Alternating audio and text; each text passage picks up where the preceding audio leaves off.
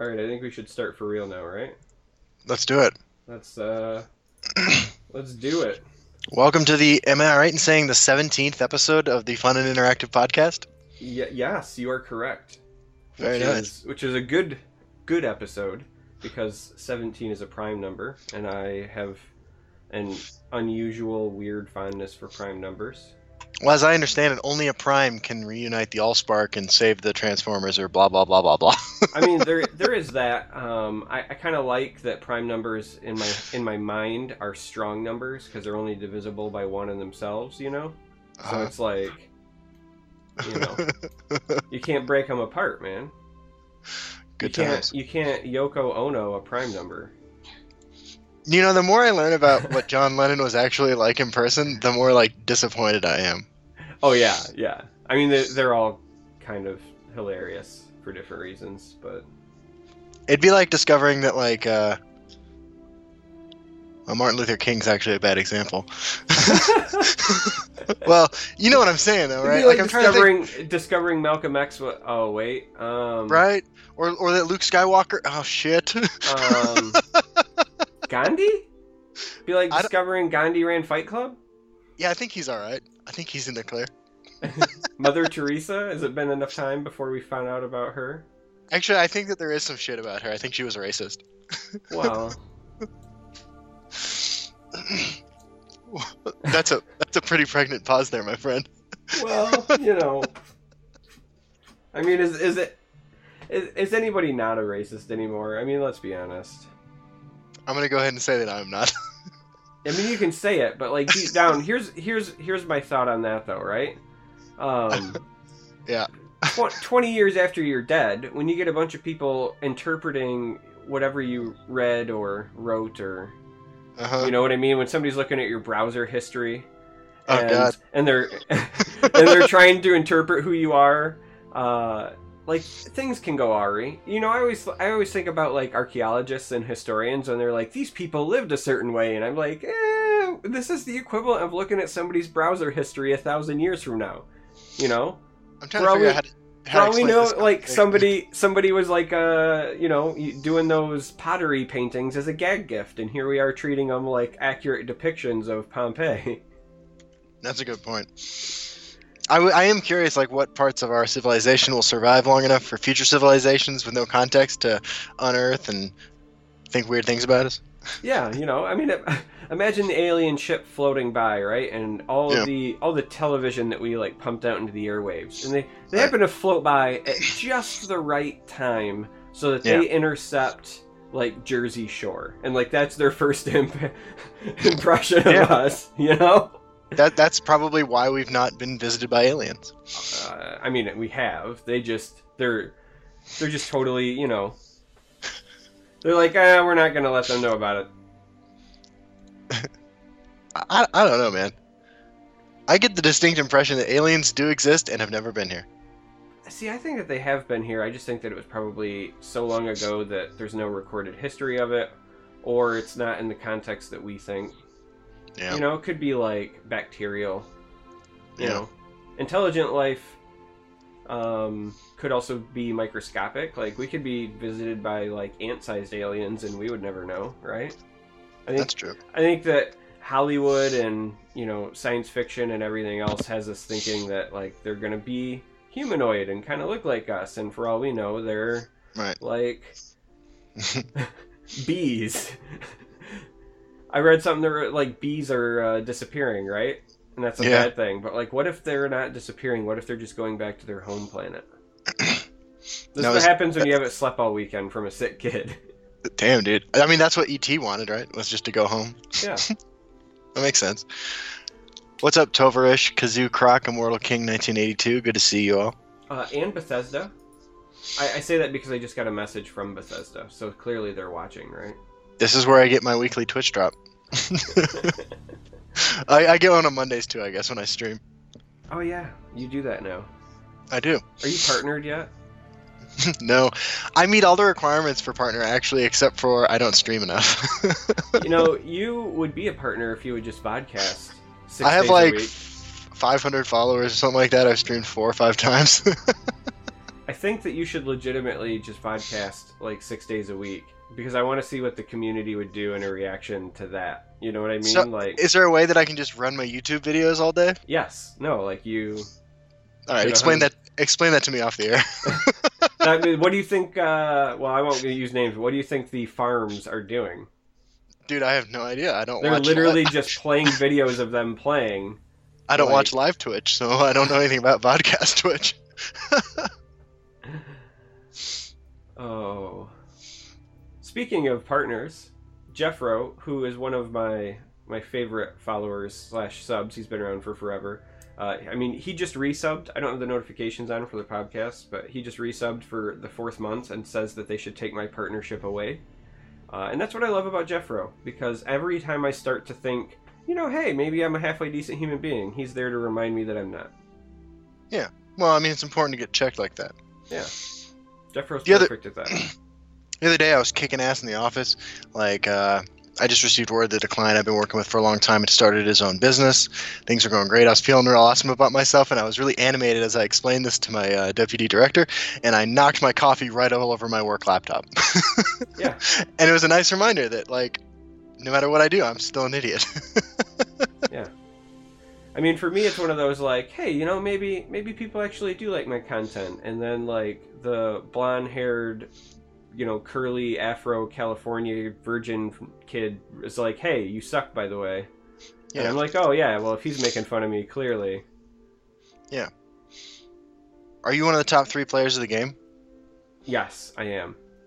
It's good to hear. I'm glad to know that. Should I kneel? Yes. You should take a knee, like I do at every national anthem for Legends. Oh yeah, no, totally. I'm a top 3 player, and here's my argument for why.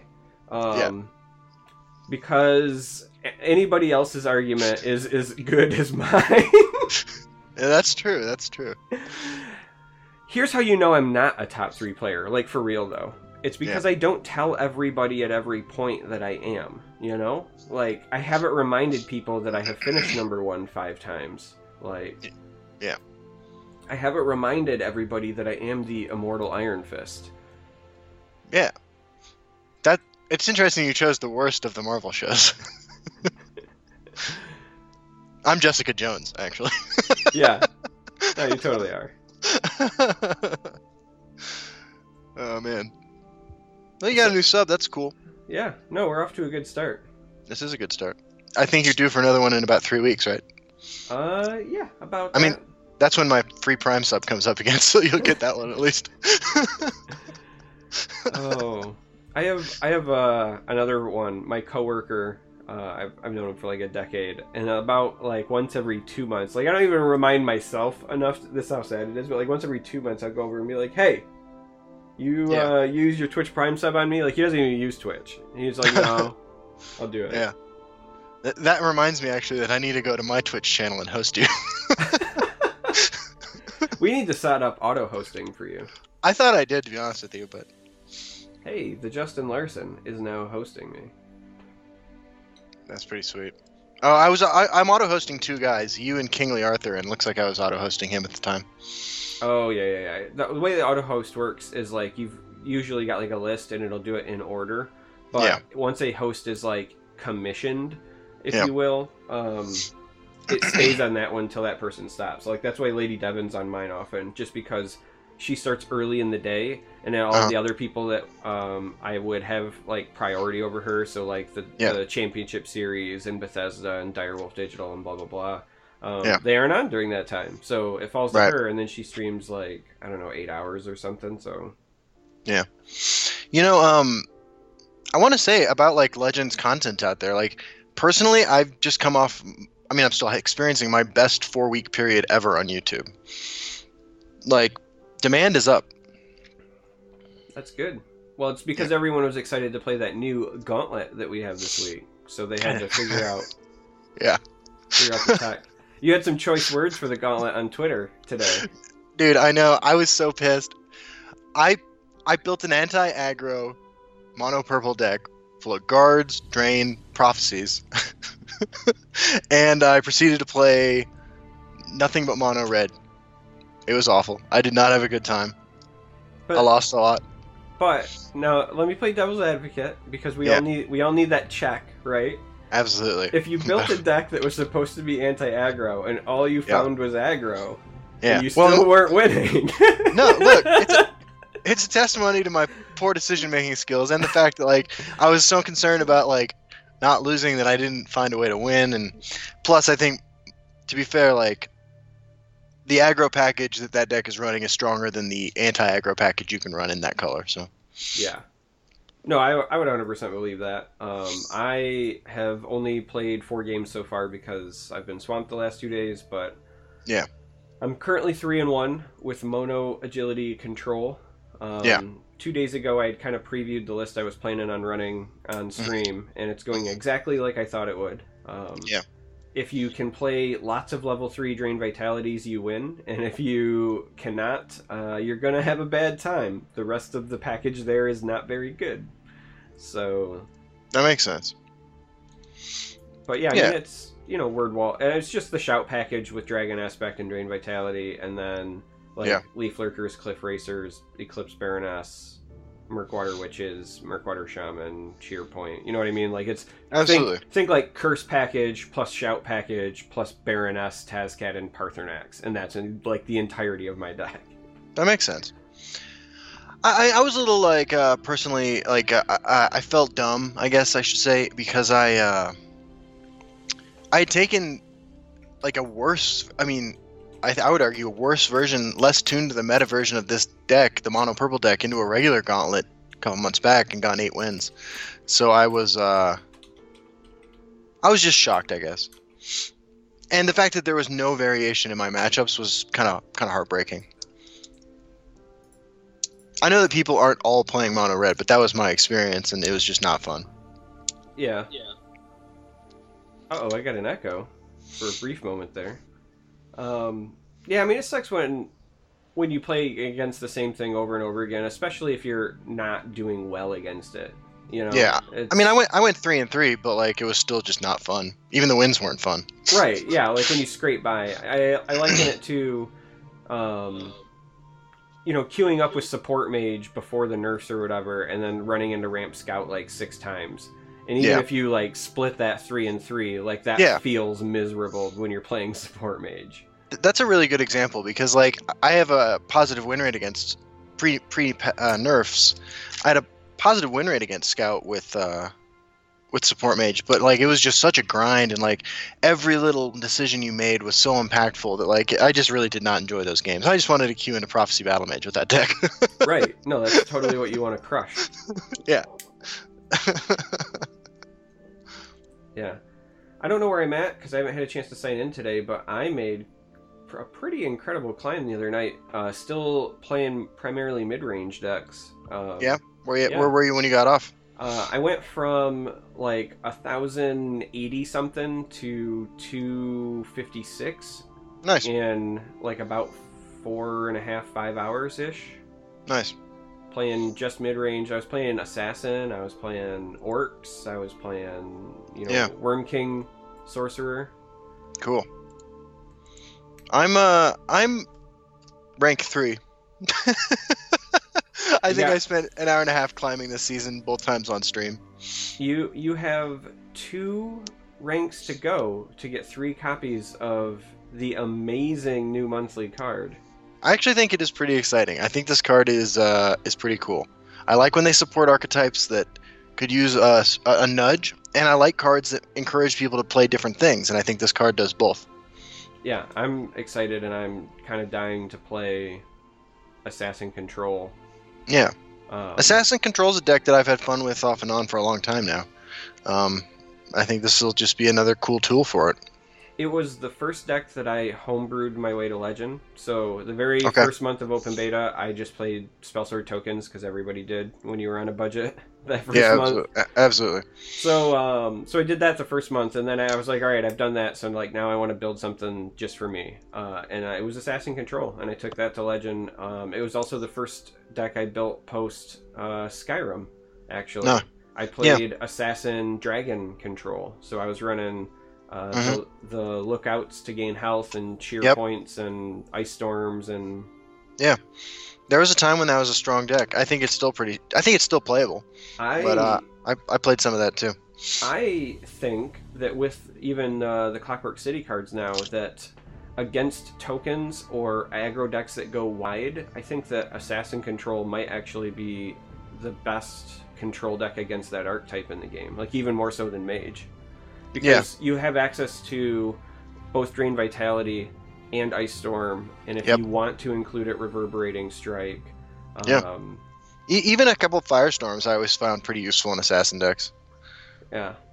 So I'm excited to try the new card out, both in Assassin Control and items, because I think it can really shine in items. I agree. I mean, like, it's a card that requires you to think a little bit more than Firebolt, but it does so much more. I think is the best way to put it. Yeah, I keep laughing at all of the. Every time I read the words, it's just a 3-cost Firebolt. I immediately mentally judge that person as unimaginative. Yeah. And I know that sounds super harsh, but that's the truth. Because if it was just a 3-cost Firebolt, then why does it have all these other words on the card? Right. No, I like the card. I'm excited to play it, and it'll be going in the first deck I play come the new season. What do you think you're going to play, items or control? Just out of curiosity. Oh man, I'm going full Rothgar, dude. Like, I'm putting in Necron Masterminds and going more on with it. No, to be honest with you, I'm going to play control, but I'm going to run Speaker Tyrannus, because that's my dream in life, is to trigger that guy. All right, fair. Yeah, I'm probably going to stick it in control first. I think that items is going to end up being the best archetype that uses the card.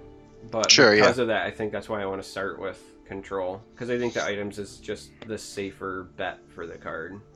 It's one of those things where, for 2 months in a row now, the reaction to the monthly reward card has just been, so ridiculous, frankly.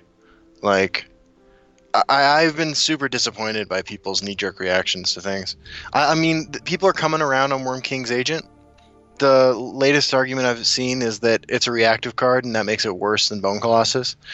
And I don't even know what to say. If that's the mindset that you're going into building all decks with, so does that mean we shouldn't run Leaf Lurker because it's reactive? Right. Or Shearpoint Dragon because it's reactive? Right. That kind of kills me inside too, right? Yeah. The reverse is also true though. I had somebody in my chat give a new nickname to Bone Daddy that I absolutely loved because it was incredibly relevant actually. And that was Hand Daddy. They said more often than not, what happens is Bone Colossus gets stuck in your hand because you're not in a good spot to play it. That's in true. theory, it's great. You get to flood a lane and get all this pressure, but at what point? Right. At what point are you going to do that and bail yourself out of something? You're not. So then you either have to be ahead, but you have to be ahead and have space for the Bone Daddy to be a relevant play. Yeah. I don't know if you've seen this, but Bone Colossus's art got a small change in the last patch. He now has a small sign on his shirt that says, "Dear Unstoppable Rage player, please kill me when I am summoned." Yeah. I mean, I don't think that the card is bad by any means. I still run it in my Tempo Scout, right? So I've been playing mid-range Scout a bit, which has actually been pretty successful as well. Sure. And I run it as part of the top end there, but that's because I think that's a deck that benefits more from it than, say, Sorcerer does. Sorcerer is all about snowballing your board position naturally anyway, and the Scout deck does, but not on the same level. Or you don't have big beefy creatures and you don't have the ward creatures early to ensure you're going to be staying on the board. So yeah, it's been useful there. Also, turns out in Scout, I threw in one wild beast caller, and the very first time I played it, I high rolled into that 5/7 mammoth that if you have 2 endurance cards, you draw a card. Yeah. Yeah. So there's nothing like paying 6 for an 8/11 in stats and draw a card. Nice. I like that. Yeah. Wild Beast Caller is a funny card. One of the funniest things anybody ever said about me was as far as this game goes, was one time I got a message from a guy who said, "Hey, on stream the other day, CVH said Justin talks a lot of shit for a guy who puts Wild Beast Caller in his decks." And I was like, "Thank you." Yeah, you know who else used to put Wild Beast Caller in his decks? Who's that? Turquoise Link. No, it's because it's a good card. Right, like the value is real. Like even Mud Crab isn't awful. Well, I mean that's a Mud Crab though. You can't just go to the best of the best. That's true. I mean, I think that Wild Beast Caller has its place in certain decks. Like it's certainly great in an Ultra Assassin deck because what you care about there is bodies as you're turning through and summon effects, right? So like it makes sense there. Well, that's actually this was in response to me playing Alter Monk a lot at the time, and to kind of prove a point after he said that, I took Alter Monk to like rank 4 legend. Yeah.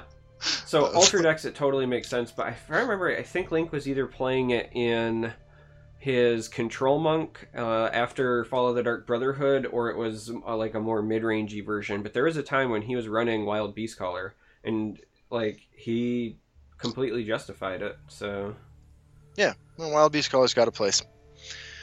And that's what I like. I like cards that fit certain ideas, certain deck ideas, certain archetypes, but aren't auto-includes. You know what I mean? Like that's where I want to be. Is saying, this is my goal, this is how I want to win, this is how I want to play. So I'm going to take a look at this card, which isn't a card that you fit in every archetype, but could really shine in this one. I think those are the most exciting cards in the game. Yeah, I mean, I'm a big fan of any card that like makes me think about how I would utilize something in a deck or potentially spawns like new decks. And I don't think that, say, this new monthly card necessarily spawns new decks, but it certainly got me thinking about decks I hadn't considered in a long time because they didn't have the tools to do it. And so like it was providing those tools. And I know that everybody wants the next Sower of Revenge, right? But like let's be honest, like, not every monthly card can do that. And let's also be honest, Sower of Revenge only gets away with being Sower of Revenge because it's in colors that were kind of suboptimal beforehand anyway, right? Like you could never print Sower of Revenge in Assassin or you know, something silly like that. It's like Battle Mage's Onslaught. I feel like that card can only exist in Battle Mage because it would be overpowered in any other color of control deck. I think you could print it in like Monk, but it just wouldn't feel right in Monk, right? Like I like that Battle Mage's Onslaught also kind of keeps itself in that very, you know, intelligence-oriented roots, if you will. I hate that intelligence is the random attribute, but it is what it is. Yeah, that's fair. But yeah, like you could look at Sower and you could say like, hey, you know, it has Last Gasp. It has Guard. Those are things that have existed on Assassin cards. Why isn't this an Assassin card? It would go great in Last Gasp Assassin. And then you're like, oh yeah, because Sower of Revenge with Necrom Mastermind would be a nightmare. Right. Absolutely. Or Dark Rebirth. Yeah. That'd be exciting. Even, man, can you imagine pulling a 7-drop out of there with Desperate Conjuring? Yeah, believe me. That'd be sexy. I was just thinking about Rebirth because it's like you could swing for 5 and then Dark Rebirth it, and then like, you know what I mean? Like there's so much burst potential there. It's funny actually. I got a Sower of Revenge in one of those 4 videos I released for the Christmas videos I made, where I was dressed up as Santa playing the Last Gasp Assassin deck. I got a Sower of Revenge off of one of my Valmora Spymasters, and I was like, that's right. Actually, that's the game I beat Aini in.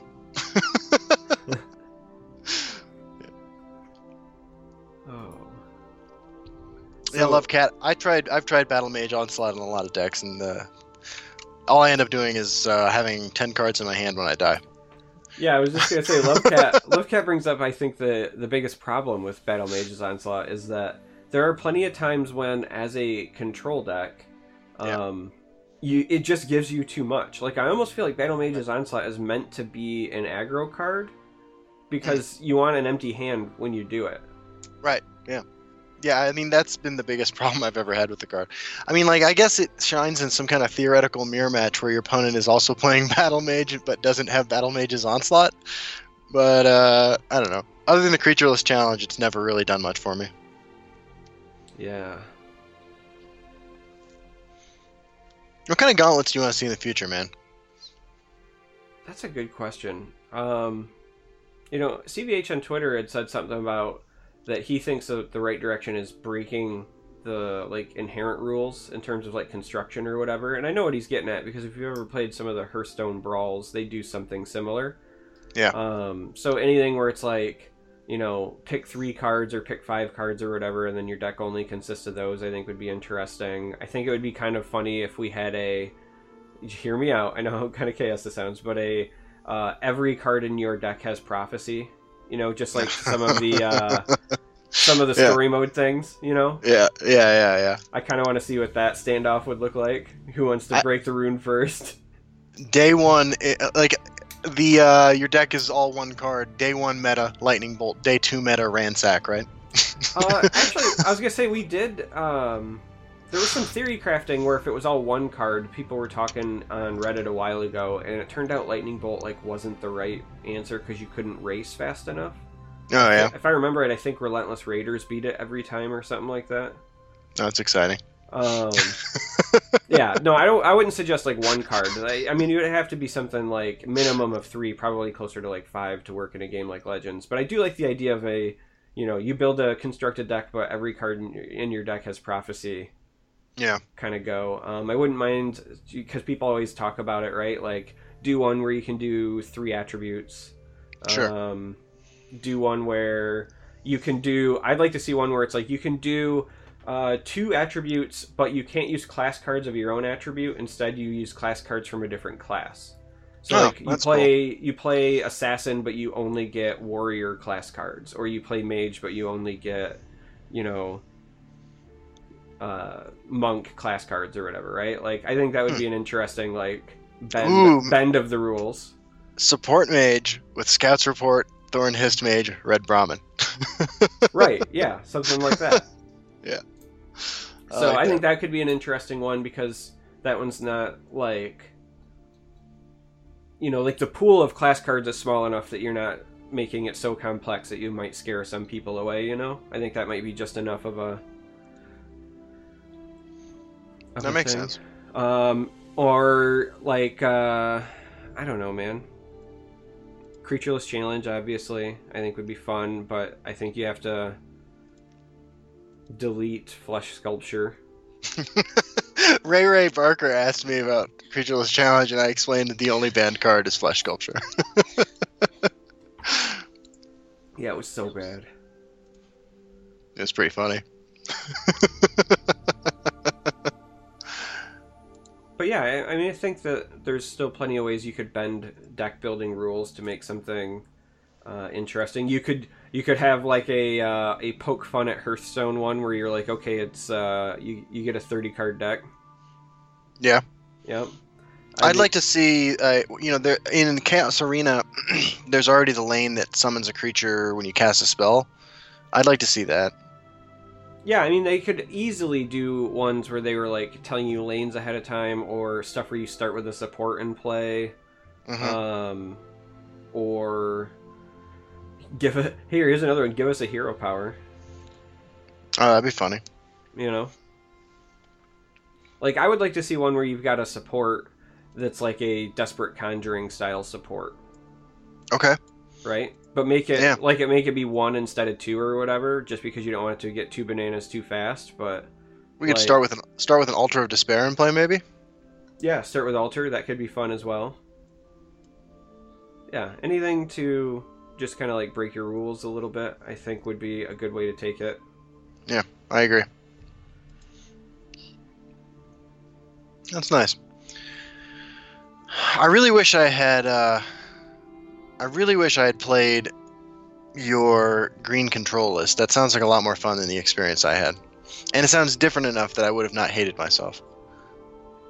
Well, you still have 2 runs, right? I mean, you could do something for fun. I do.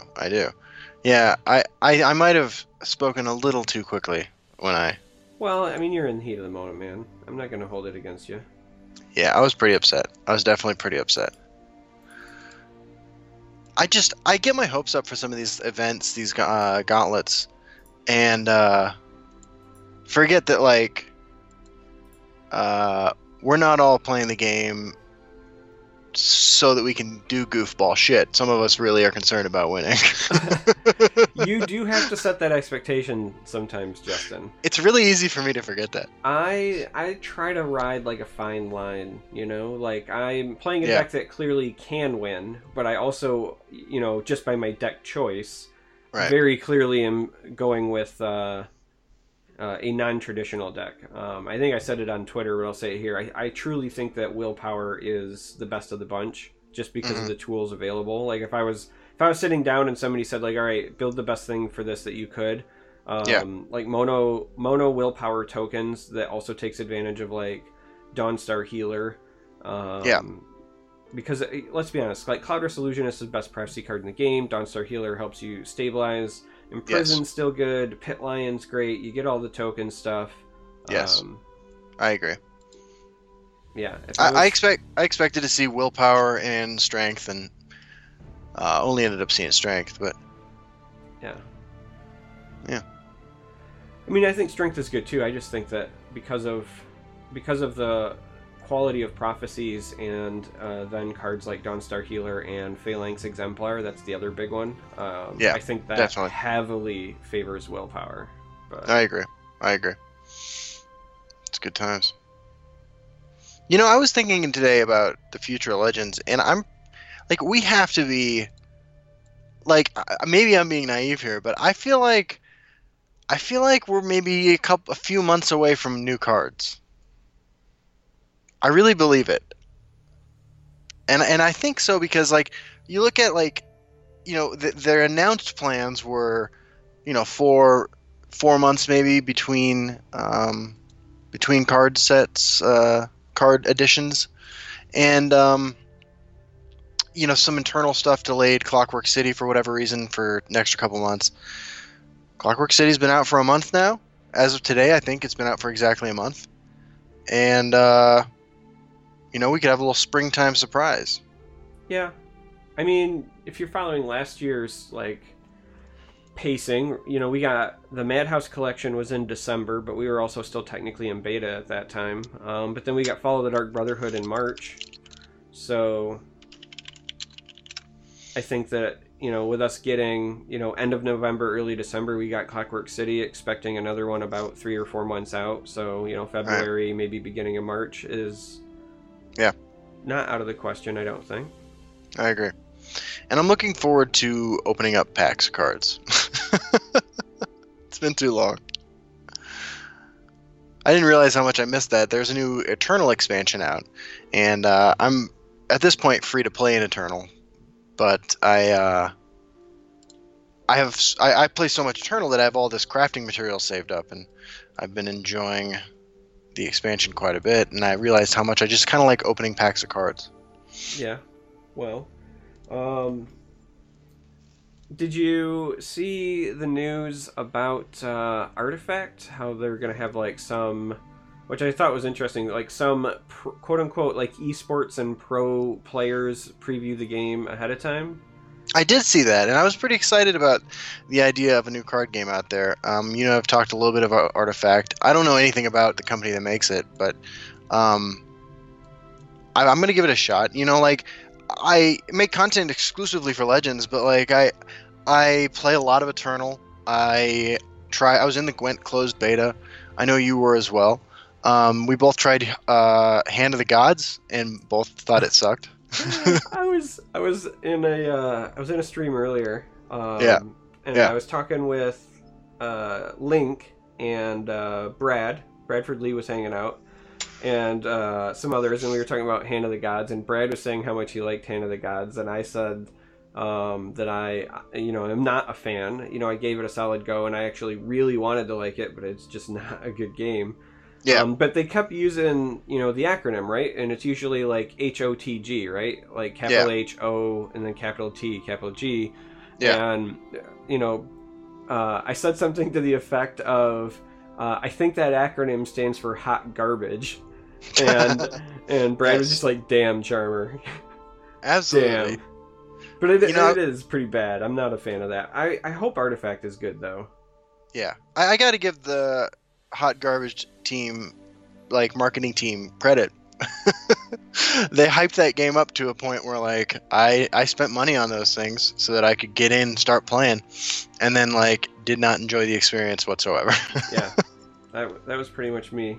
But I will also give Artifact a go. I already love MOBAs. I know that you have some affection as well. For those of you who don't know, Justin actually really enjoys Heroes of the Storm. Yeah, I do. I do. I'm not terrible. Which is, not on the same level as Dota, which is what Artifact is based off of by any means. If you were a diehard Dota fan, they would probably say that Heroes of the Storm is like writing in crayon.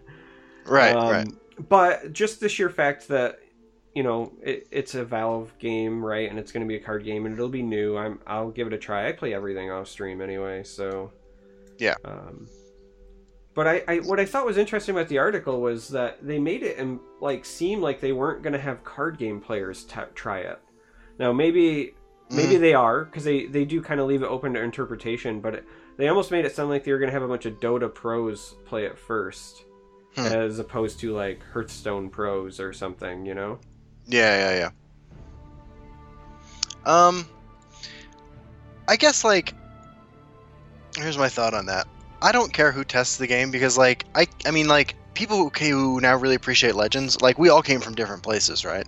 Like most of us played some Hearthstone, but some of us played Magic. Like I know CVH came from some Japanese game that I don't understand. Like I think that appealing to a wide audience is way more important than than just appealing to card playing players. Yeah, so what I've heard, again, it's all speculative and it's been like tiny leaks, but what I've heard is that it's going to be a card game, but it's still supposed to like mimic the MOBA experience, if you will. So there's going to be like heroes and lanes, right, with like creep minions and stuff. Yeah. And so it would make sense to me that they would have like the Dota guys come in, because if you're really trying to have a card game that also still captures the essence of Dota, like who knows the essence of Dota better than those guys, right? So that's true. For me, I'm excited because if that is the case, and if that's the reason they're doing it, then that tells me that they are putting an emphasis on the flavor of the game and how it plays out. And as my amateur design nerd self, that makes me really excited because that's the exact opposite of what Hot Garbage did. So that's true. Now let me ask you this: like, I'm a guy who enjoys games that I can pick up and figure out pretty easily. Is Dota a super complicated game? Like, would I get lost? Yes and no. Here's the thing about Dota: it's not necessarily complicated to like pick up, right? Like if you watched a couple of esports broadcasts or whatever, I think that you'd get the hang of it. It's just it's very mechanically like taxing. Like a good Dota player is just one of those, it's basically like those, StarCraft players, right? Like they have such good like quality decision making and mechanical skill, and so I think that's kind of what separates it. And that to me that kind of is the other reason why I'm partially excited for a game like Artifact, because I love MOBAs, but I'm an old man now. My reflexes aren't what they used to be. So if I can combine my love of card games with the play style of the MOBAs that I enjoyed, like that's right up my alley. So, but yeah, Dota is, it's also like you've played Heroes of the Storm, so I assume that you're also like familiar with League of Legends. Yeah, it's another one that I know about, but I've never played. Yeah, so like I would say that League of Legends is more mechanically taxing than Heroes of the Storm, and then I would say that Dota's probably more mechanically taxing than League. There's like a diehard rivalry there. There's a lot of League players that'll say that League is a superior game, a lot of Dota players that'll say Dota's superior. I'm not going to pick a side there, but I will say that just the like mechanics of Dota, as somebody who has tried both, I was a better League player than I was a Dota player, and I think it was because of mechanics. So, but I think you could watch it. Like if you've never seen, I'll tell you what, Justin, if you've never watched like The International, It's like a big tournament that they do, right? Okay. You can find them on YouTube or wherever. I would just say go watch it just for like broadcast quality. Pay attention, because you and I have both talked about like, you know, money draws in the competitive scene, right? Pay attention to the payouts that Dota has, because they're asinine. Are they really? Yes, they are. You know, but the cool thing about their payouts is they're all like funded. So what they do for the international is they'll release things like game skins, like for that you can have in game, and then money from that goes towards the prize pool. So like as they incentivize it by giving you cool like alternate art stuff, and then it also incentivizes the tournament scene. So like Legends could, in theory, kind of learn from that, right? If they wanted to do something.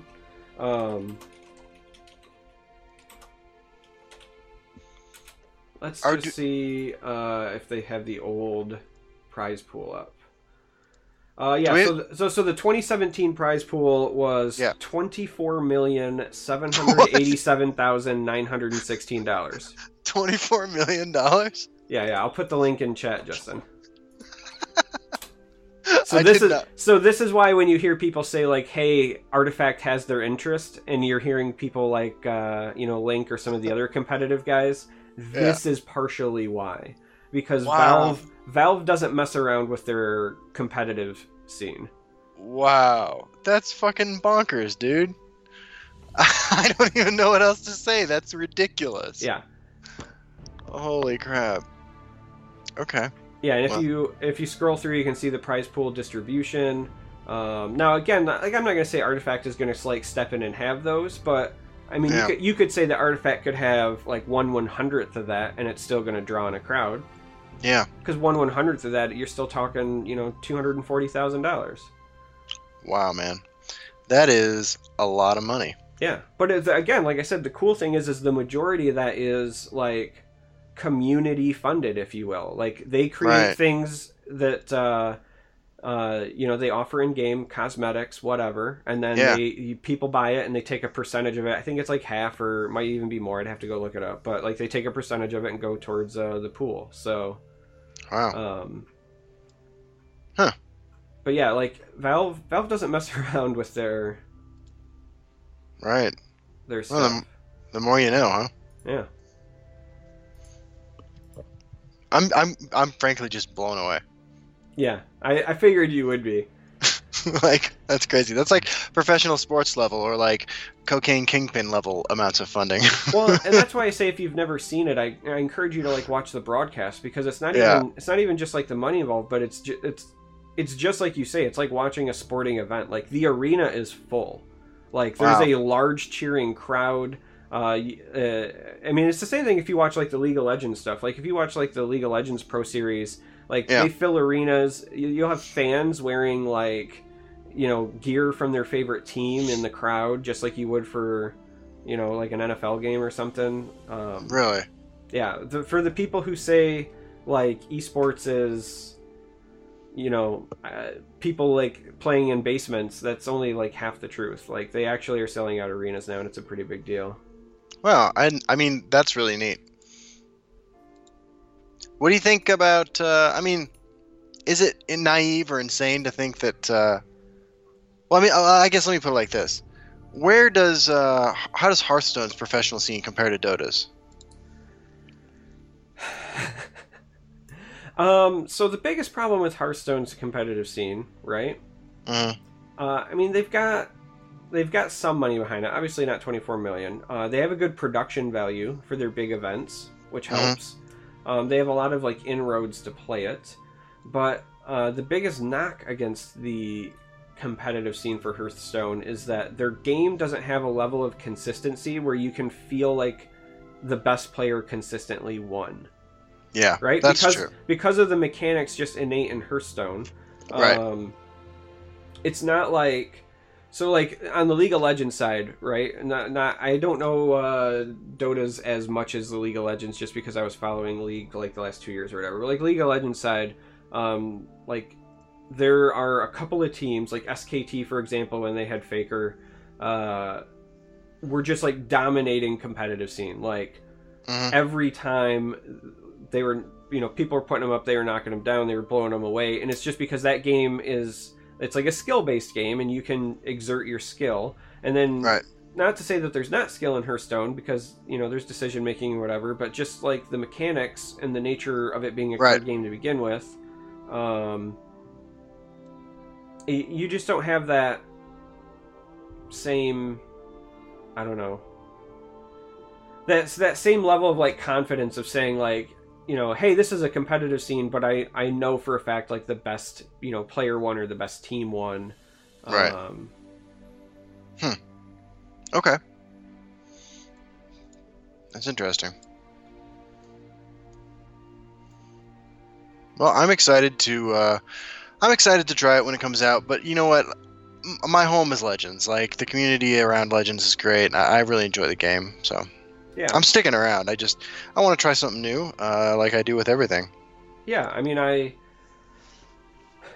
play just about everything that comes out, so like I don't even try to hide it. I think that it's really silly when content creators, streamers, or whatever like catch flack for trying new games because the same people that are like, oh my gosh, like CVH is playing Gwent tonight and not Legends, or probably like they've played like 7 different games that week. Like that's a good point. It's one of those. I play shooters, I play RPGs, I play card games, and I certainly try a bunch of them. Right. Did you ever play Clank? I have not yet played Clank. It's really expensive in my area, and I was going to pick it up on Amazon when they had the sale, but then I missed the window, so now I'm just waiting for a sale again. Okay. It's definitely a good time. Makes me wish I had more friends. Yeah, more local friends. Right. Speaking of which, what's that convention that we've been talking about? QuakeCon? Is that the one? I don't know. The one that Pete said that he'd try to get us to? Oh yeah, QuakeCon is the one I think he said. All right. We need to remember that so we can make sure that we, keep bringing it up. Right? But you know what? Like it's honestly it's little things like that make me like sort of. I just like bored with the doomsayers for this game, right? Like they have plans for this game going out. Like I think when he said that, like the next QuakeCon was like 10 months away. You know what I mean? Like the game's not going anywhere, right? I look at Elder Scrolls Online, right? A game that I still enjoy playing every now and then. That's a game that's been around for 5 or 6 years that has only like continued to grow, like in spite of despite like the trend of most games to decrease in population and popularity as time goes on. I mean, even Skyrim is probably in the hands of more people today than it was a year ago, just because it's been re-released for like the 9th time. Oh, there's a plan, right? Like, have you seen the new Battlestar Galactica? I have not. What the fuck? Sorry. I'm a Cylon. I don't watch TV. Fair enough. Never mind. I was going to make a joke, but apparently you're not cool. Listen, Justin, all right? I'm not caught up on popular culture because I did time in prison. I wasn't watching TV or movies, so I don't get your references. I don't even know what to say. I'm being mocked, and I'm yeah. Yeah. No, it was I watched the whole thing when I got out. It was really good, man. I recommend it. Malibu Barbus writes, "Look at Gwent." Yeah, I know, that name is fucking sweet. They prioritized the competitive scene, and now it seems like it's hemorrhaging players. I think the same thing's happening to Hot Garbage. Yeah. I mean, listen, I think competitive scene is important, but I get accused of being a Bethesda fanboy sometimes or whatever, and I assure you it's not the case. I'm a very mercenary individual with no loyalties. Okay, I don't know about that. I don't know about that, but like I will say, it's hard to argue against what they said when they made their announcement, and just with like some conversations I've had, it's very clear to me that when they do decide to do something competitive, like they want to do it correct. And I think about like little things. I think people don't realize like the hoops that the Championship Series folks have to jump through just to show both players' hands, right? Like, I think as a viewer, it's easy to take that for granted. Those people worked their ass off just to get something as simple as showing both players' hands during a tournament, you know? And so when Bethesda says like they want to have things in place so that you know, you can facilitate matchmaking better for tournaments, and you want to have spectating that shows both players' hands, and like, listen, when I was on the Bethesda stream, both times now with Pete, I've had a scenario come up where either he played like Moment of Clarity, or he played like Assemble, or whatever the case was. But as a spectator, I couldn't see the decisions he was making. Now, like, I could on the stream, but I was also spectating his game live, and I couldn't like see what his choices were for Moment of Clarity. Again, like, it's little things, but like if you're trying to do a high quality broadcast and you really want to take like the whole esports thing and competitive scene like seriously, like, I can understand why they would want to have that stuff worked out. So it's not like the fun answer, you know, it's not what everybody wants to hear. They want to hear like, hey, it's here and it's coming tomorrow, but I at least understand their position. Yeah, absolutely. I mean, like, there is a plan. That's it. That's I'm not worried. I'm not worried at all. And the bottom line too for me is that like my enjoyment of the game is not contingent upon a competitive scene, so. Well, I'm convinced you don't enjoy the game at all anymore. Get the fuck out of here. I have this working fan fiction in my brain that you enjoy the people more than the game, and so you stick around because you love us. Because you play like one run of Gauntlet, and then you're like, I hate this, and I want to quit. And then I'll be like, hey, how you doing this week? Or how you doing this month? And you're like, I don't know, I played like 5 games. I'm like ranked 9 still, trolling new kids. And I'm just like, oh, well, for somebody who loves to play the game. Alright, let me clarify my position on this thing.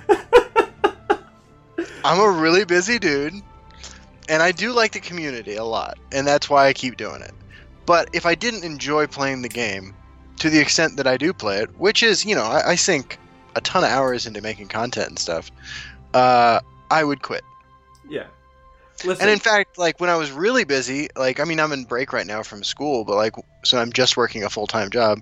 Like, when I was in school, like, I was still finding time to release some videos every once in a while, so. Hey, I just want to tell you how good it feels to be on the other side, right? of being the person who's doing the complaining of your commitment or your skill level because of how busy you are. It feels good to do it to somebody else. Absolutely. Because I feel like I'm always the one who's like, you know, like, yeah, guys, like, I don't finish top 10 Legend every season because I play like 150 games total.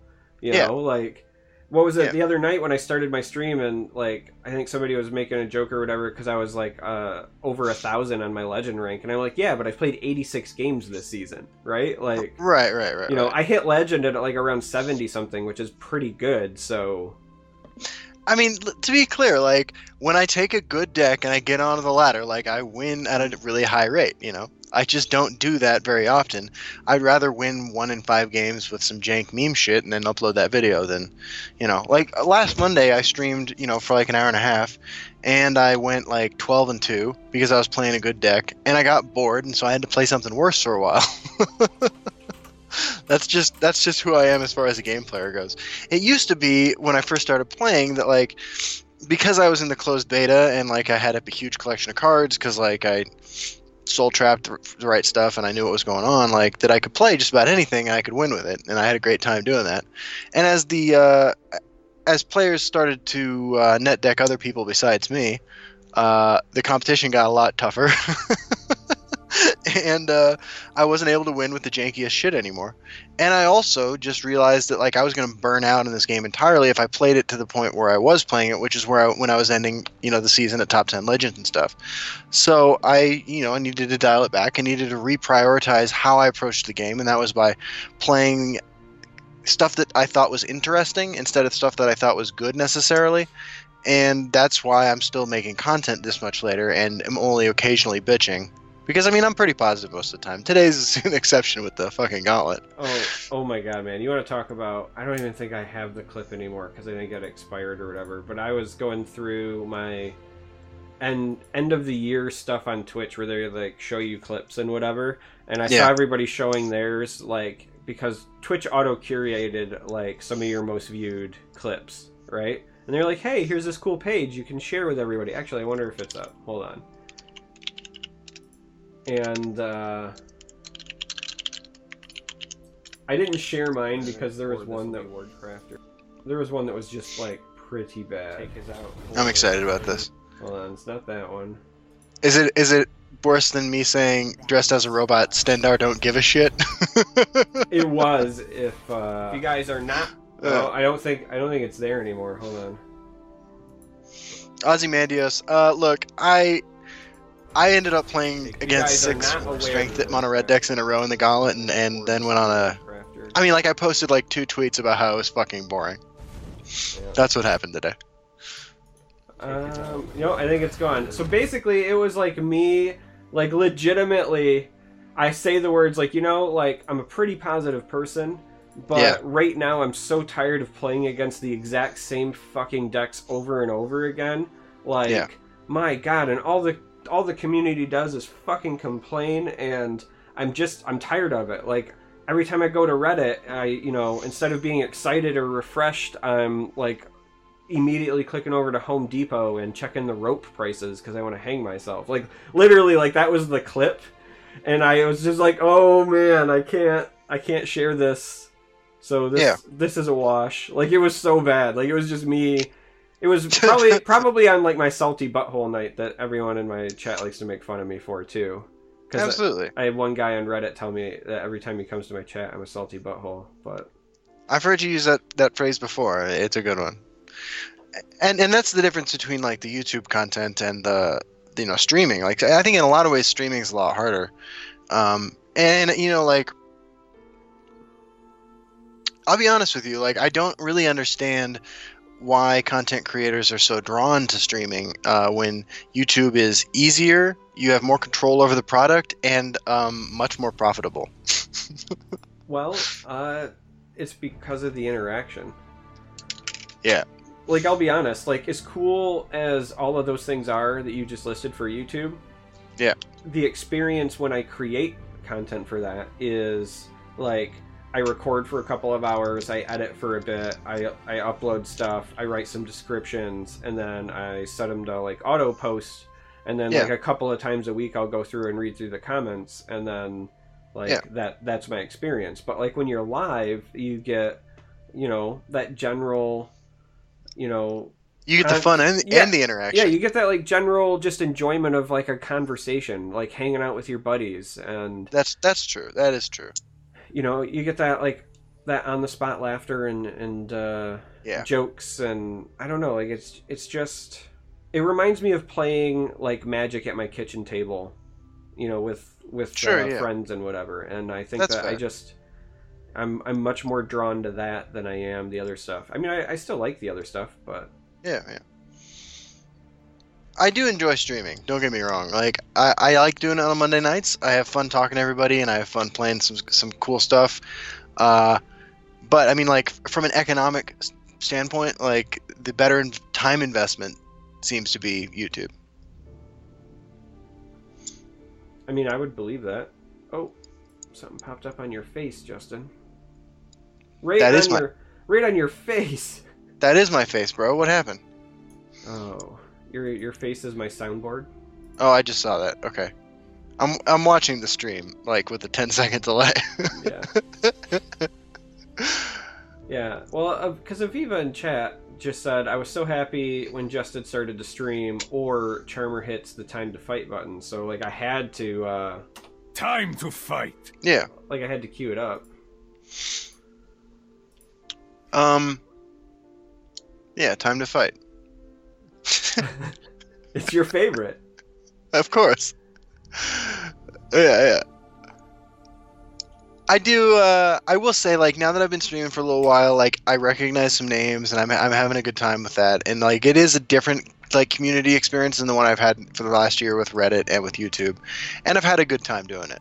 So it's not about pleasure. Like, it is fun. Yeah, I think that it's more work, but it's more rewarding, but it's just not financially rewarding. Like, that's the way that I would describe it. It's definitely more work, but I do think that it's just... Yeah. I mean, if I had, I think, like, how many more... I think my view, I would need about 10 times more views than I get right now on YouTube to make more money than I make at my job. I don't even know how many views like I would need. Oh my god, man. Yeah.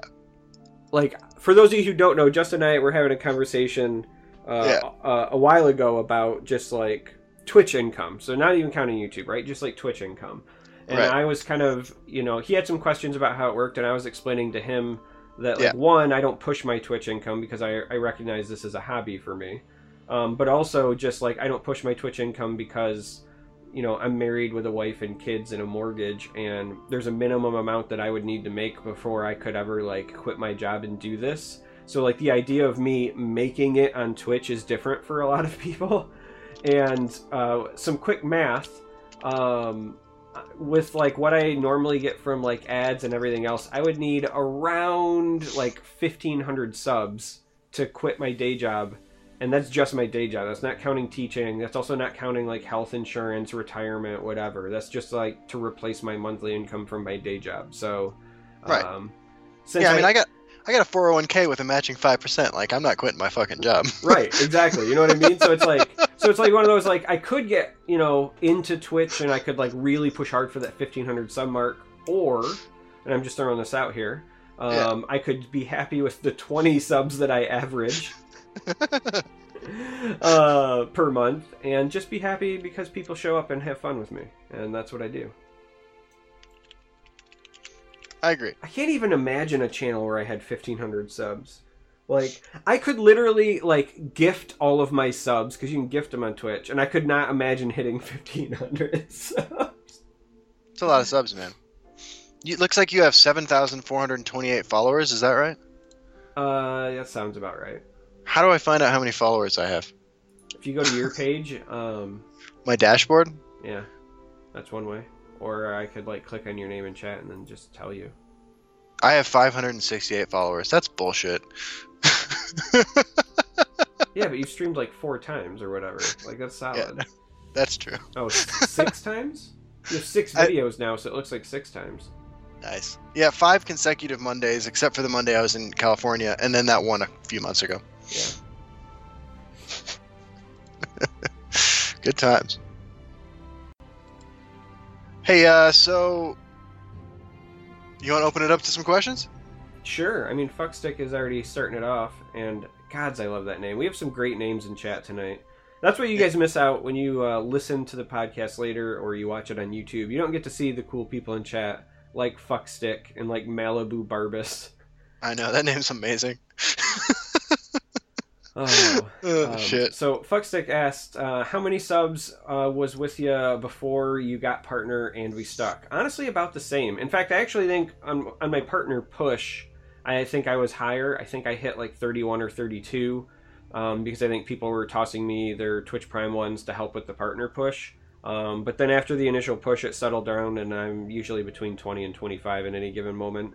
But again, like I don't do a lot of the stuff that the more established streamers do to like push it because like I know it's my hobby. The only thing that I want more subs for period is the emote unlocks, because I've got some pretty cool emotes in my opinion, and I have some more ready to go, and those are done by like threshold. So how many more subs do you need for the next one?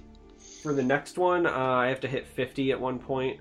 To get the next 3 slots unlocked that I have, I think I have to hit like 80 or 90 total. Right on. Yeah, that's always been like one of the things that I've kind of been curious about, like, is like hyping your content out there, right? Like I used to post on Hearthstone's forums, in their other games forums. I posted like twice on MTG Salvation's forums for other games, and then there's the Legends subreddit, and then a few times I wandered into the fucking trash can of a the world's worst website, the Bethesda official forums. But like I feel like there has to be other communities out there. Oh, there's the Legends Facebook group too, which I've posted on a few times. Yeah. See, this tells you how much I put my own effort into it. Of all of the ones you've just listed, I've only ever posted on the Reddit, and I've stopped doing that except for special occasions. Right on. You know, I average like let's talk some channel data here. So by the way, I'm at 994,000 views on my YouTube channel. So in the next few days, we'll hit 1 million views. Dude, that's huge. I think that's pretty exciting. But so in the last 28 days, I've had 300 new subscribers. That's like 20% of my channel. But you know what? Like, I've also lost over 3,000 subscribers, and I'm only at 6,000 total. Over the like year and a half that it's been open. Well, I know, but if you weren't like so anti-Nazi, you'd keep all those subscribers. Yeah, it's true. A couple of those are white supremacists that I talk shit about. I can't help myself. I have a beef with Nazis. If you don't want to support my content because of it, like, that's okay. Totally okay with me if you get the fuck out. I've hit a new record for dislikes, 81 in the last 4 weeks. The average view duration in the last 28 days is 11 minutes 16 seconds. 781,000 minutes of watch time in the last 28 days. 69,351 views. X number of dollars. 286 comments. My viewership is 97% male. What? Yeah. 37% of views come from the United States, 10% of my views come from Germany, 6% from the United Kingdom, 4.5 from Canada, and 2.7 from France are my top 5 countries. That's that 10% of your views is just Jelly Bean on like repeat. Yeah, absolutely. I have family in Germany. It could be them. Oh yeah, it could be them. Which shout out! I thought I saw her in chat. If you guys aren't aware. Jelly, I never pronounce it right, so I apologize. But shout out to her because she won the ESL tournament recently. Had a pretty successful night on ladder the other night as well. No, congratulations. She is a up and coming member of the community and has been performing well as of late. So nice. You want to be a guest on our show? I mean, since Maricon won't do it. I know, he doesn't even respond to us when we ask him. Dude, like legitimately, the last 3 times he's been in my chat, I've let him talk a couple of he'll participate for a bit, and then I'll make a joke about how he never responds to the podcast stuff, and then he doesn't post again. I know. Like I feel like I should just stop. I noticed that. That's all right. Oh. One of these days, I'm gonna run into him downtown somewhere, and I'll be like, "Dude, what's up?" He's be like, "Where am I?"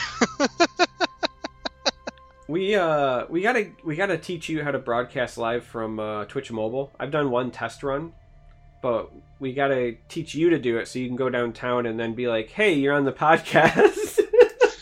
That's a good idea. We would have to be a middle of the day one, but I mean, yeah, like I could walk into their offices. Yeah, that would be comical. I'm about to receive a cease and desist email. Right, your restraining order. Right. Oh, yeah, I did one test broadcast because I was like, maybe I'll do like some IRL streams, but sure. Then I remembered that nobody actually cares. I'm sorry, man. That's all right. It's so funny because like CVH, I think the other day was saying that people love like pets and kids, and those are like great to have around if you're on Twitch. And it's so funny because like I go out of my way to stream late at night so that my pets and kids don't bother like people. I guess I don't know. Like I can't imagine doing a legend stream anyway with my kids around. I have thought about playing like a kids game once with like Stark. He's getting at that age now where I actually think that might be a pretty fun time. But yeah, that'd be cool. I'm working on teaching my cat how to play Legends. That would be kind of fun. I remember. Yum Yum. Sander had an art gallery showing actually in the building next door to Direwolf Digital's office once, and I posted on Twitter like, you guys should stop by, and nobody came. Yeah, I will say, for a bit, what I wanted to do, I wanted to film like in my chair, like one of those pop-up charcoal grills. Yeah. Right? And I wanted to film it, like enough of it so that I could get it in a decent loop where people couldn't like relatively tell that I was just looping video.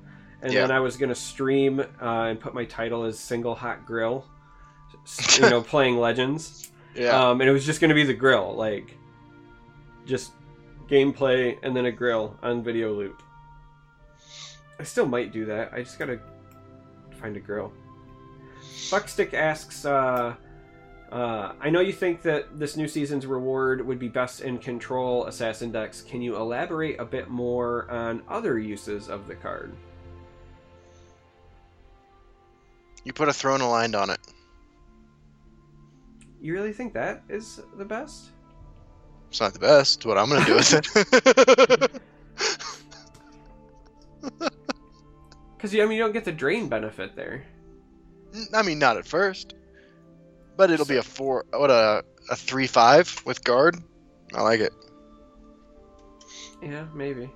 So, like, if I'm looking for other uses, like, the other use obviously is, like, Last Gasp decks. I don't think it works best there necessarily, but it certainly is fine there.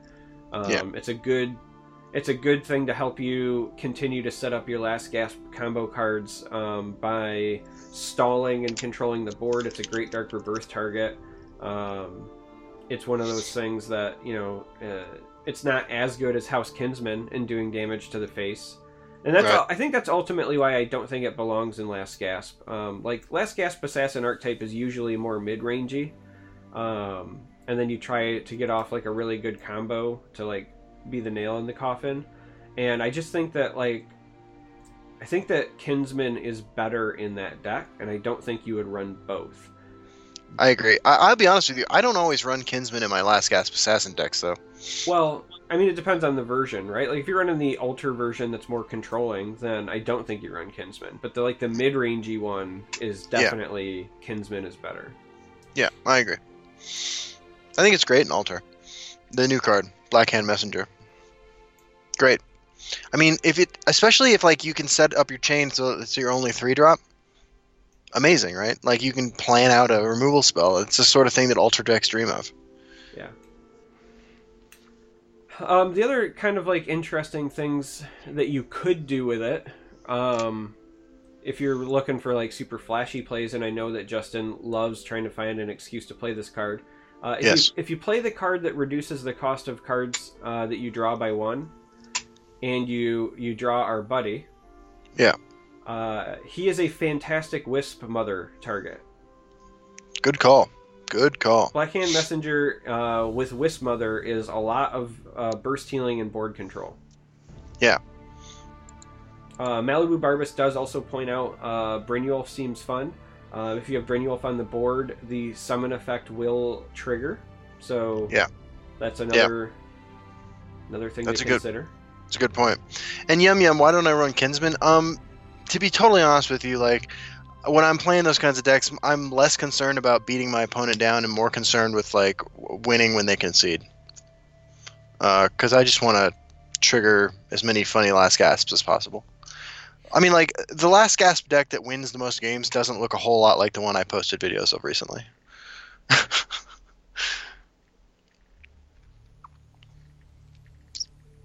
Brynjolf is an underplayed card. It's a good card. Yeah, other fun things that you could do with the card are, all of the other normal sacrifice tricks, right? It's like Desperate Conjuring. You can play it for removal and then jump it up to a 5-drop. Yeah. Potentially. I don't think that's necessarily the best use, but I think that anytime you can get I feel like Desperate Conjuring, anything that costs less than 4 is kind of a waste. I think 6 you start seeing some serious power, and at 7 and 8 and 9 you get the big stuff. Yeah, I was gonna say, for me, I think that it's like 5 cost is the sweet spot. Anything 5 or higher, because once you get to like 7 Magicka, the number of cards are small enough that you can get kind of predictive in what to expect. Yes. And so I think that's part of the appeal. Yeah. But I agree. But yeah, I think that, again, if you can reduce the cost somehow, maybe like Post Journey of Discovery is also cheeky. It's just a really funny card with Wisp Mother. But that's going to be hard to pull off consistently. Yeah, I really feel like control and items. So the reason I really like it in items, if you guys are kind of like wondering where my head's at on that, there's 2 different ways you can play Item Assassin. One is the more mid-rangey beats, and then one is like a combo deck. And I really like playing it in the combo deck version, where you're trying to get the guy that makes your items get +1/+1 in your deck, like every turn. The longer he sits on the table, the more likely to pull off like a big OTK is possible. And in decks like that, you're trying to stall. And so this card is great at stalling. You play that guy on like turn 3 to pull off an early threat, gain some health. If they don't respond to the body, you can then throw like Mace of Encumbrance on it, get more drain, also shackle a target. Like the stall value with that card is pretty high, and it just lets you buy time until you either find your big items, find your creatures with charge, whatever it is. So yeah, you know what I'm doing right now? I'm uninstalling Hand of the Gods. That's savage. I realize it's taking up space on my computer. You could smell the hot garbage, and you're like, "What's that smell?"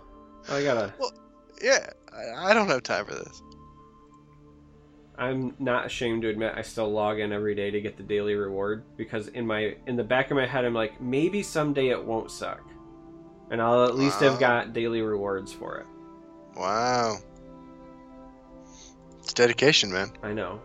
I did that with Hearthstone for like the first couple months of when I was in closed beta, before I finally realized like I was never going to play that game again. Yeah. Well, so the only reason I hold out hope is because this game is still early enough that they could theoretically turn it around, but also I just really like the IP. I think that's why I hate that game so much, because they took something that I love so much in like Greek myth and Roman myth and Norse and all of that, and then they ruined it, Yeah, no, I agree. I think there's room for some interesting stuff with the mythology stuff, but Fuckstick, are we ever gonna have Schwitty on? I think he'd be a great guest. I really like Schwitty, actually. I'd love to have him on some point. Yeah, I mean, listen, if you guys are like wondering why we don't have more guests on, it's because every guest that's approached us has already been. Right. Yeah, so we've had Pete Hines, we had Frank Lepore, and we had Ray Barker. That's it, right? Yes, because CVH had the conflict. Right. We'll have more. I mean, like, we've talked about a couple people in the past. Like, we've talked about having Beaky on. And actually, we talked to him a couple months ago, and he said he'd love to do it at some point. We just haven't actually made that happen. Yeah. I think we're going to have Ray Barker back sometime. But yeah, Beaky, I think Ian Bits, I think could be a lot of fun. I love Schwitty. I think Nigel would be a cool guest at some point. Maybe that's like a all costume day where we all 3 dress up or something. Who knows? I like that. I definitely want to have Ray back. I think he's going through some shit right now, but I think he messaged us recently and said that he has some ideas for future shows, so that'll probably happen. The truth is too is that, like, for the most part, the planning for this show happens about 10 minutes before every episode starts. Well, I mean, it's been lately because of the holidays. We'll get back into our groove. Like, yeah, that's true. I've been nice and just not been peppering Justin because I know he's busy, but I have like a laundry list of commercials I want to shoot. Yeah, and actually, I don't work again until Tuesday, so I have a little bit of time. My niece is in town, but Sandra's really good with her, and so I can make time. I mean, there's no reason we can't put your niece in the videos. I'm totally gonna have my son in one at some point. I feel like I don't want to do that. I would just be honest with you. Your family would not be excited about that. Well, look, hold on. Hold on. Let me make sure she's not awake. All right. Here's the thing. My brother's a deadbeat dad and has no custody and doesn't ever see her. The fact that she gets to come on and stay with us sometimes is testimony to the fact that we're responsible adults and have our shit together. I don't want to push my luck because, like, I have no legal right to see her, you know what I mean? Like, she just lets her hang out with us because, like, we're the only family that talks to her. So, I just don't want to fuck it up. Yeah, no, that's fair. I'm gonna put my son, like, I plan on streaming with him at some point, and I'm going to put him in more videos. I've put a couple up on, like, YouTube just as, like, hey, here was a family outing in case anybody cared, but he's at the age now where he's saying really funny stuff and he doesn't even understand it. And I need as many embarrassing videos as possible now so that when he gets older, I have blackmail when he's like, because, like, look, kids eventually hit an age where they don't care about being grounded, but like, you can only embarrass them, like, so many times. So, like, I need that as a tactic. I need as many embarrassing options as possible, so when they start saying something, I'll be like, hey, look, I'll post this on your Twitter, right? Like, absolutely, I like that idea. I'm gonna since you guys have been such a good crowd today, I'm gonna share something embarrassing with all of you. The ultimate blackmail. This is publicly available, but this right here that I'm gonna link to is my prison record.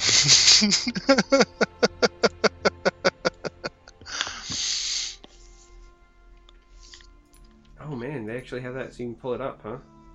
Oh yeah. It's been a long time, man.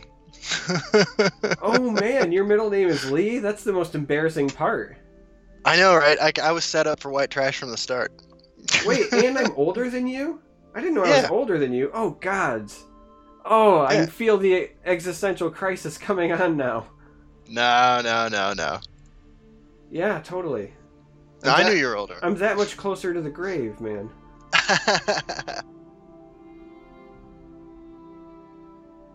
Oh, man. Yeah, your middle name is Lee, huh? It is, yeah. It's a family name.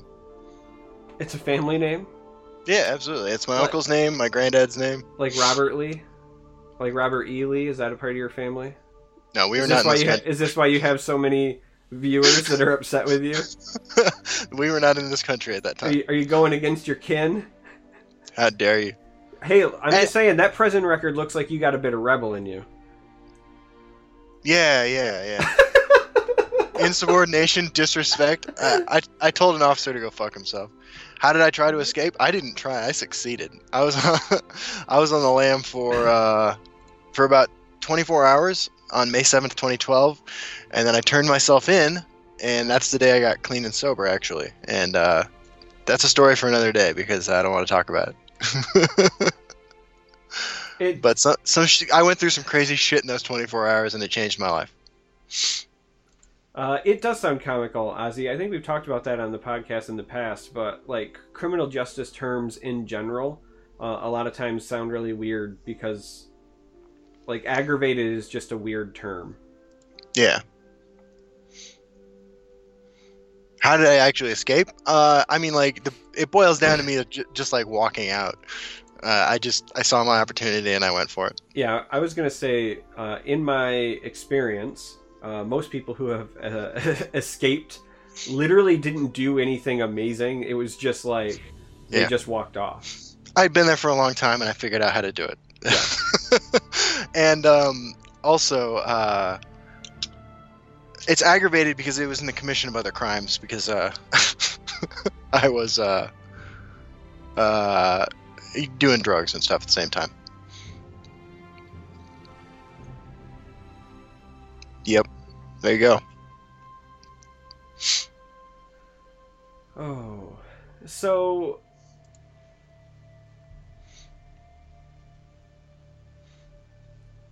FTP, free to play.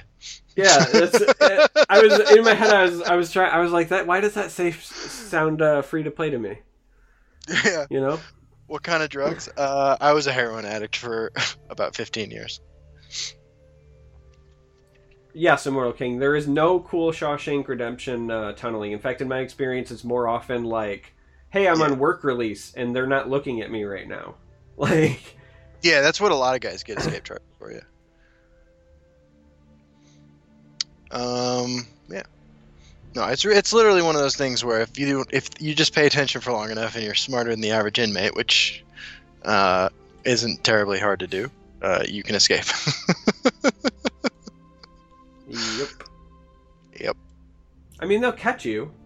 Every time they'll catch you. Let's not. Nobody's escaping to like Colombia or something here. Like, you get out, but then they catch you. Yeah, I had no plan. I just wanted to get high. Yeah, they know. Like, that's why the people that are on the lam are usually caught like within 48 hours too, because like they know exactly where you went, because most people are getting out for one of two reasons, and right. So they roll up, they flash their lights and they say, "Nice try. Care to go again?" No, I just I saved myself all that hassle by just turning myself in.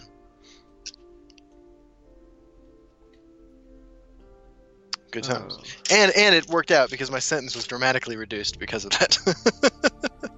I was originally sentenced to 9 years, and successfully completing their drug treatment program and turning myself in reduced my sentence by a lot.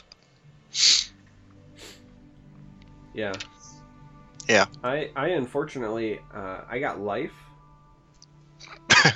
but that's what happens when you get married. Oh shit! I'm getting married in 5 months, man. I know. It's so exciting. It is exciting. I'm happy. It's gonna be right by my birthday. Yeah. That's what I'm giving you for your birthday. It's my wedding. Do we have any elusive memer card for Justin? Oh, you're from KCMO? Right on, man. I used to live off like Prospect and Ward Parkway. Not Ward Parkway. What's the highway that runs through there? Prospect runs into a highway. I don't know. Shit town, basically. No, sibling, I didn't check. 71. Here's the thing, like, I don't have to check when I say things like that, because I don't say anything that I wouldn't say to my wife's face. Like, that's the rule. Yeah. Well, I got out in August of 2014, and started college the next week. Started working, and got released from parole after I started the YouTube channel in 2016. I think, yeah. Yeah, August of 2016 I got off parole. So, I have some questions for Justin on this fun and interactive podcast. When are we going to hear about those awesome tats on the guns, bro? Oh, I got a bunch of tattoos, man. So right here I have a crescent moon. Here I have an infinity symbol. On my forearm I have a looks like a lotus flower. Yeah, I have a lotus and an unalome, which is representative of the Buddhist path of enlightenment. And then I have a hydrogen atom on my chest. I have some more on my stomach, and then I have a tattoo on my back. I can't take my shirt off though on stream, can I? Yeah, I don't think you're supposed to. Okay, I have a huge cat on my back, actually. You have a Khajiit on the back? I do. Wow. Why the hydrogen atom? That's a good question. So, the practical answer is that I hustled poker when I was in prison, and there was this guy who was a degenerate gambler but a great tattoo artist, and he never had any money, but he always owed me money. So I had him pay me by trade. So he did me a bunch of tattoos, and Hydrogen Atom was one where he's like, yeah, I can do anything, man, I can do anything. And he's like, just don't make me do like a perfect circle. And I was like, I bet it would be funny if I asked him to do a perfect circle. So I was trying to figure out why I would need a perfect circle tattooed on me, and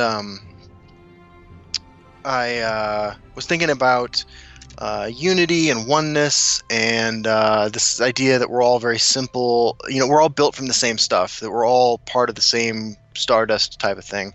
And I thought a hydrogen atom conveyed that message, and so I asked him to give me that. So not helium? Like, helium's a noble gas. It's got balance, right? No, I didn't put that much thought into it. I just thought that maybe the hydrogen was because, like, you know, you're a bomb waiting to go off. You're explosive. No. No? I'm very peaceful now. Oh, well. This one is embarrassed. Where are we from? I'm originally from South Dakota. I grew up in Kansas City, and now I live in Denver. I'm originally from Michigan, and now I'm in Michigan, and I will die in Michigan. Yeah. Meh. Not because I want to, mind you. It's just the nature of things. Yeah, I keep wanting to get tattoos, and then I remember that, like, I don't have the money for it. I like the Crescent Moon one, though. Oh, thanks, man. Yeah. Yeah, it's good times. I like those ones that do, like, the full lunar cycle. Yeah, I've thought about stuff like that. I mean, I have some ideas for more, but, again, I mean, like, look, I live in a nice house, but I want to move, and, the property value, like, for a variety of complex loan-related reasons, like, and the incredibly skyrocketing price of housing here, like, I have to save almost all of my money to have to consider buying a new house somewhere else in Denver. So I don't spend much money anymore. Yeah. I mean, I'm kind of in the same boat, right? Like, literally the last time I came into any disposable income, I was like, man, maybe I can finally get a tattoo. Like, what I've really wanted for a long time, like, even before the TV show, I've always been a big Game of Thrones fan. Shocker, I know. But what I always wanted was a weirwood tree, like, as a big back tattoo. Like, I've even got, like, sample art picked out, and I've been carrying it around with me for, like, a decade or something silly like that. But, like, the last time I came into some money, I was like, man, I could finally get that tattoo, or I could pay for my kids' preschool. So, right, exactly. You know, it's one of those, like, I just keep doing that, and I don't make enough from the hobby. Like, I sometimes have shower thoughts, like, maybe I'll get a tattoo and, like, we'll film it and put it on YouTube or something, and then like, that'll give people an incentive to, like, donate a tattoo to me. But then I'm like, well, why am I getting people to donate a tattoo to me? Then that feels really selfish, and then I don't do those things. But I do have those thoughts. You know, speaking of other content on YouTube, Sander was recently hired by the agency I work at to create and run their YouTube channel, blog, and Twitter accounts, none of which exist at this point. And she got that job on the basis of the work she did on my YouTube channel. Nice. Yeah. So it is paying off ultimately. Very nice. Yeah. I also have a bunch of piercings for those who are curious, but I don't wear anything anymore. So you just have, like, 5 holes in your penis? That's right. Oh, it's the only way to answer that question. Absolutely. It's the only way. I might be able to find a funny picture of me back when I was using. Dude, I got some funny pictures of me when I wasn't using, but if you saw it, you'd be like, this man was using. See if I can find young, dumb Justin. Since, like, we've totally gone off the rails today. Hey, I mean, this is our last show before the new year, so we had to know this was going to happen, right? That's true. Okay. Alright, I got a couple. Okay. I'm gonna have to tweet these out, so I'll link them in chat then.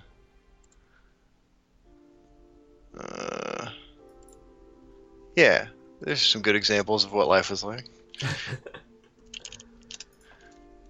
I think I've at least tweeted, like, a couple of embarrassing ones, but I don't even know.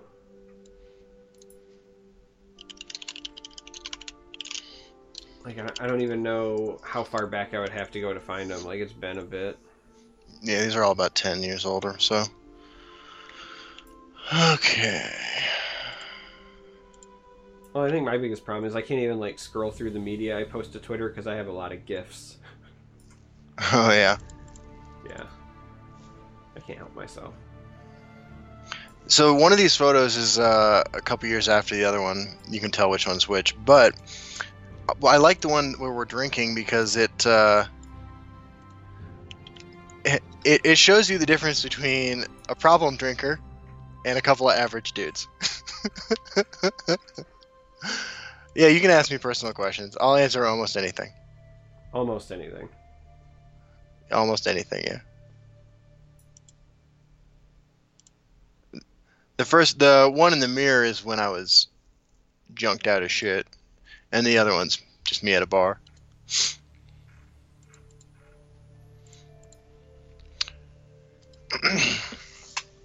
I like old photos of Charmer because they don't look like Charmer now. No, they really don't. Yeah. I don't even know which one you are in that one on the right. Yeah, I'm the guy on the right, man.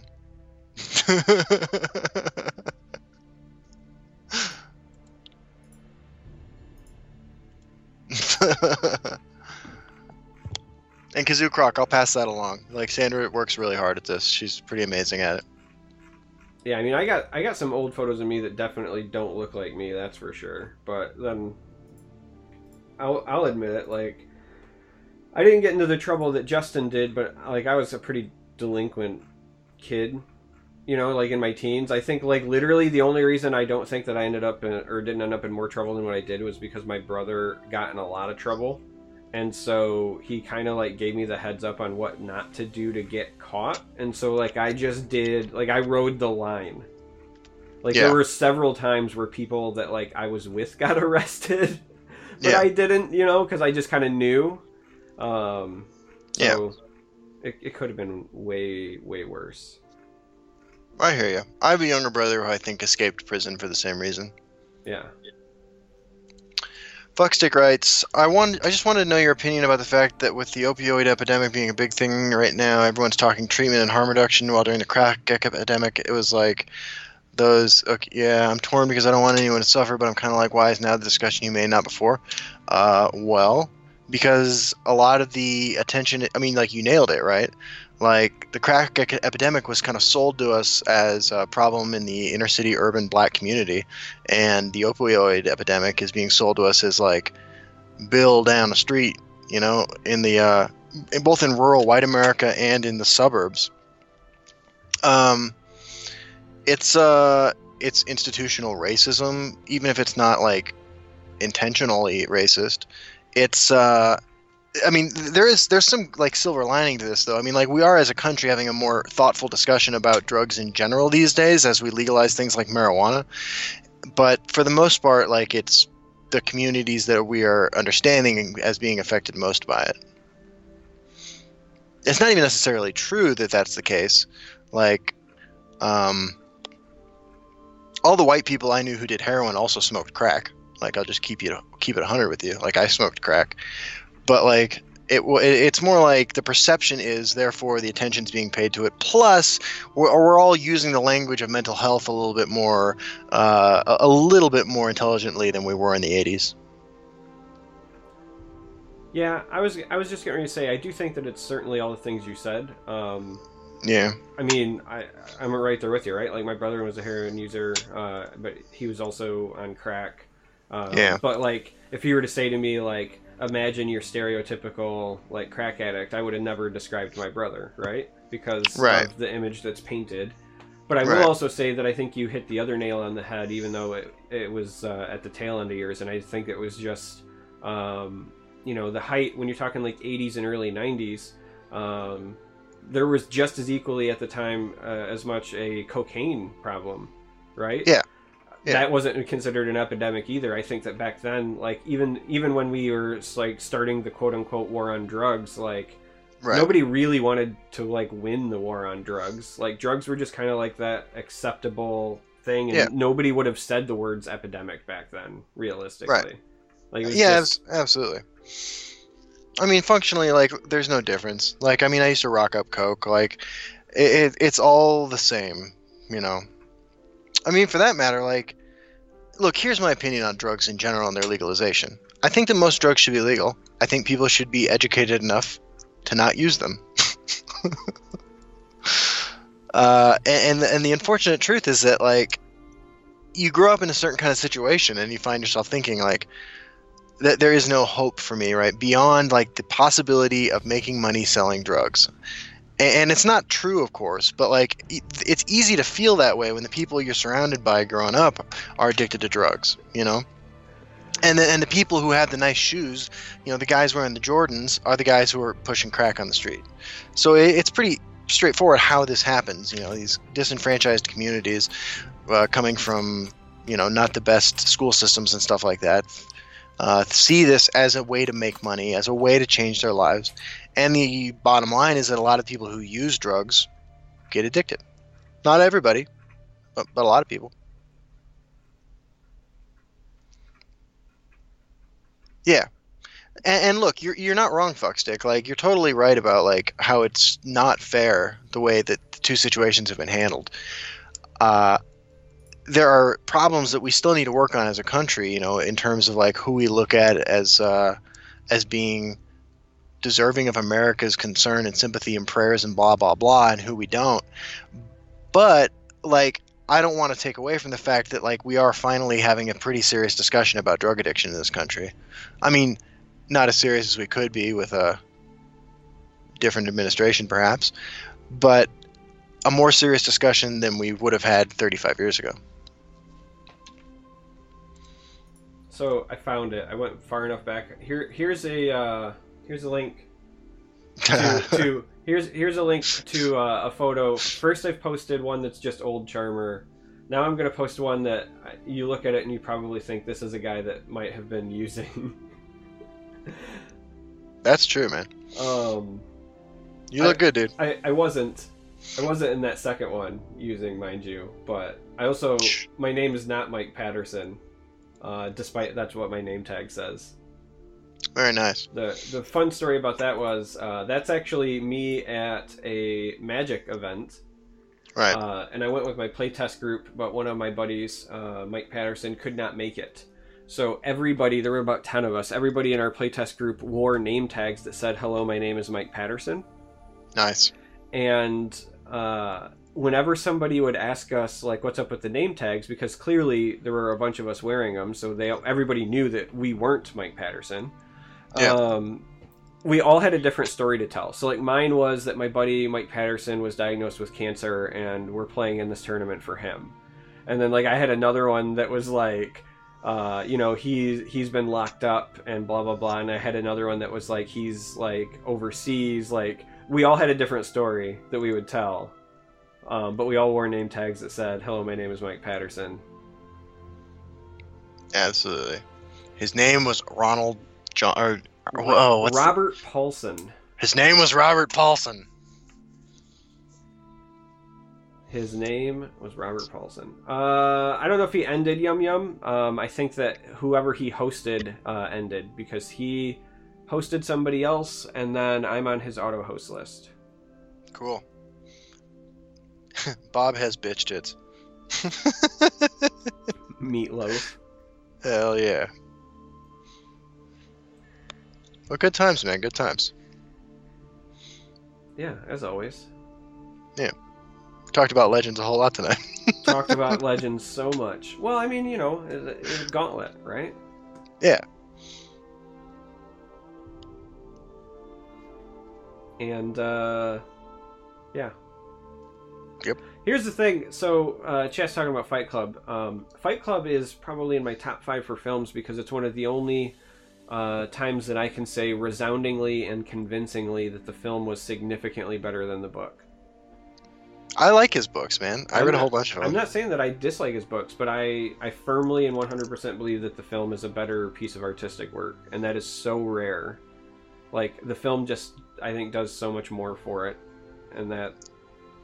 That's fair. I think that speaks a lot to the work that was done on it, you know? Yeah.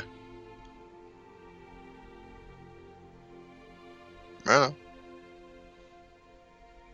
Hazy, I'm playing Gauntlet and got crushed by Clockwork Dragons. Nice. I thought it was monocolors. I mean, yeah, but you can still use neutral and have it be a monocolored deck, Hazy. I'm playing mono agility control, but I'm running, like, Journey to Sovngarde. I felt so bad. One of the 4 games I played, I won because I played Journey to Sovngarde when I only had 6 creatures in my grave, and then proceeded to draw Astrid and Cliff Racer as my next 2 draws that I had shuffled back in with Journey. 0 cost 9 power charging Cliff Racer is pretty good. Good times. Malibu Barbas wants to know if you have any New Year's traditions. No. What about you? I mean, I'm an adult parent now, so I wait for the kids to go to bed. I usually hang out with my wife when the ball drops, and then other than that, I either veg out or stream. Yeah, that's fair. I mean, we're babysitting my niece, so we will watch the ball drop in New York, tell her it's midnight, and put her to bed. Nice. I forget that you get to do that with those time zones. That's right. Yeah, it's going to be 10 here, so. Zombie Hunter 9x19 says, enthralled with the discussion at hand, and I'm like, why is Bethesda messaging me? That's fair. That's fair. Yeah. Good old Bethesda. Well, I think this was good. I think we should probably wrap it up. Absolutely. This was a good time. And look, if you guys don't follow us on Twitter, you should follow us on Twitter and harass us about things you want us to talk about. Like, whether it's the game or whether it's life in general, like, we'll talk about anything here. So yeah, I have no problem with this becoming a Dear Abby podcast. Like, if you want to know what you should do because your boyfriend won't text you back, like, I will answer that question.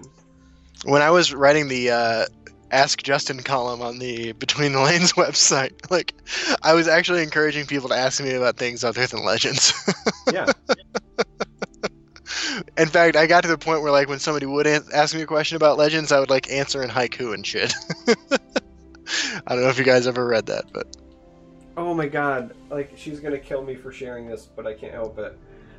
Yeah. My wife was showing me stuff that had been posted, like, on her Facebook or whatever, and she showed me this picture, and I started laughing, and it said it was the inside of a new car model, and it was called a Haikubaru, and it had 5 seats, and then 7 seats, and then 5 seats, and I started laughing. Like, I think that's hilarious. She's like looking at me like I've lost my mind, and she goes, I don't get it. And I was like, it's a Haikubaru. It's 575. She's like, huh? I was like, you know, like a haiku, 575 syllables, you know, like the poem, like. Right. And then when she finally got it, she just, like, rolled her eyes, and I'm like, I can't help it. I'm a dad. It's a dad joke. Dude, you know what I just thought about?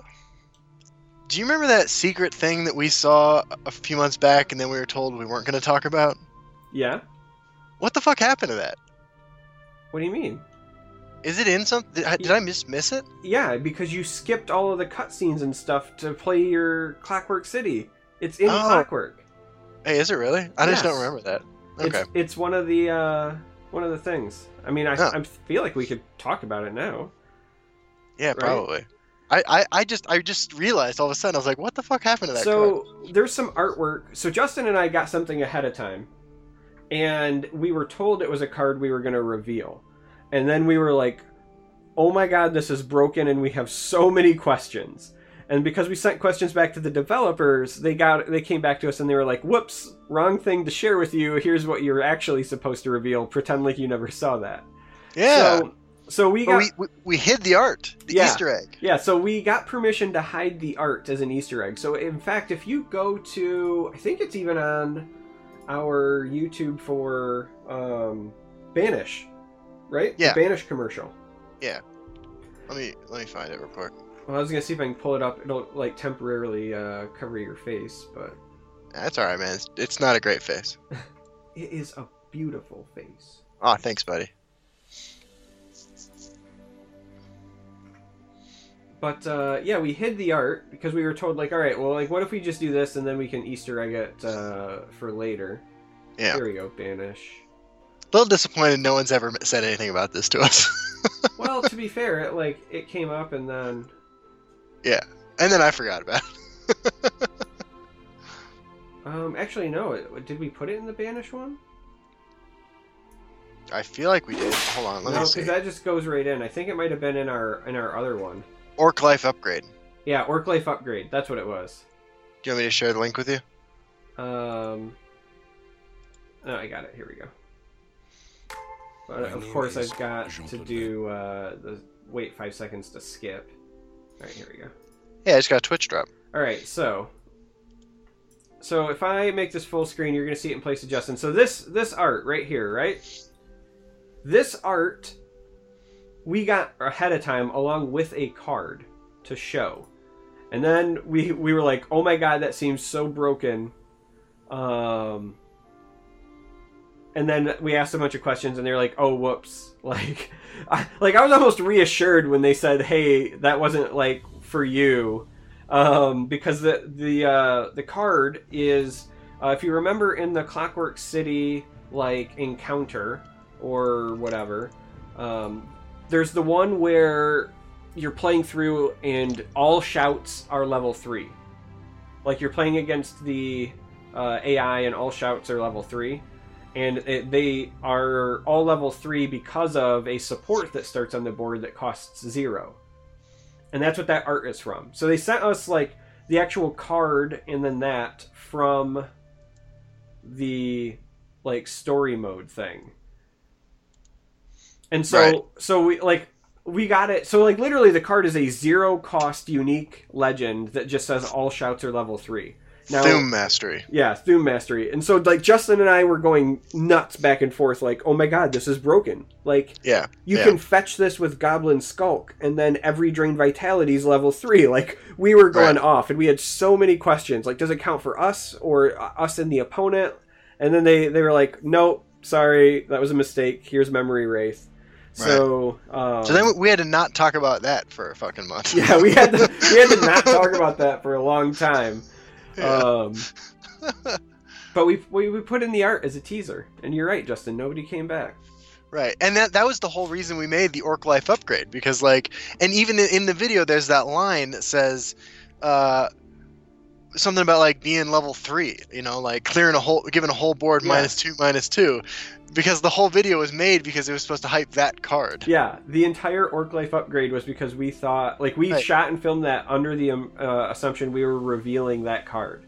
Right, and then when we ended up doing the Banish thing, like that was like last minute because they're like, here's the card, can you debut this tomorrow? This is the real card. And we're like, oh fuck.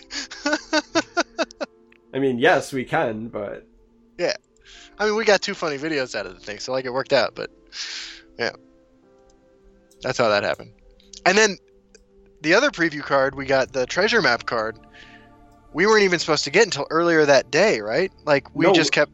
I don't think we were supposed to get that at all. Well, we just kept bugging AJ. Yeah, we kept bugging AJ, but he had told us several times there wasn't like room for one. But then what happened was, it was supposed to be the card that Pete Hines revealed on the podcast, or on the Bethesda stream, I mean. Right. And then he came to our, or not to our, he wasn't coming to our podcast yet, I don't think, or was that on ours? I don't even remember now. But I just remembered Pete was supposed to reveal it, and then he revealed the Titan instead. And so then AJ was like, well, we have a card that freed up because Pete's doing Pete things. I guess that's the benefit of being Pete. And so they gave it to us. Yeah. It's good times.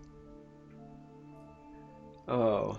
There's a lot of shit like that happens behind the scenes. Yeah, behind the scenes, there's an awful lot of times where I've like done a bunch of work for something, and then they were like, can you do something else? Or like they say, hey, sometime in the near future you might do this thing, and then they're like, oh, by the way, it's going live in 2 hours. Yeah, the email explanations, for instance, for how to log into the beta accounts on the test servers are always hilariously like. There's always like follow-up emails clarifying things. Yeah, that's okay. Like they're juggling a lot of things too. Oh yeah, I have no complaints. Like it's really fun to be part of this process, but a lot of stuff goes into making the sausage or something. Yeah, I can't imagine if Thume Mastery was an actual card, man. Yeah, we were brewing with it. I think we were talking about Monk, right? Because both of the shouts would just be nuts at level 3 all the time.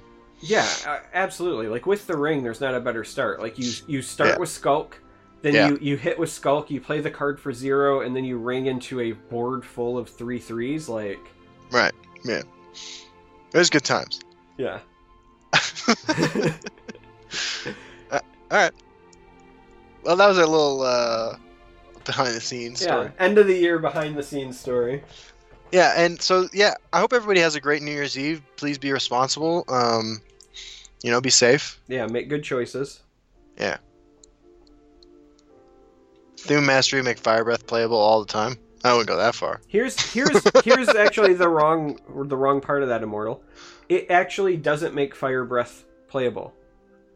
Even at 3 cost, deal 10 damage, Fire Breath is not playable. And the reasoning behind that is that's still never correct to play Fire Breath in a world where you can play any of the other shouts at level 3 at all times. Like, yeah. Even the red one, if you can guarantee it's always level 3, becomes better than Fire Breath. You literally have no incentive to ever play Fire Breath if you're guaranteeing level 3 shouts.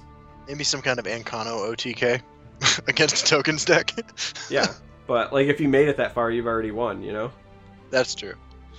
I mean, yeah, I've run Fire Breath in... what did I run it in? I ran it in a Heroes of Skyrim deck for that gauntlet. But yeah.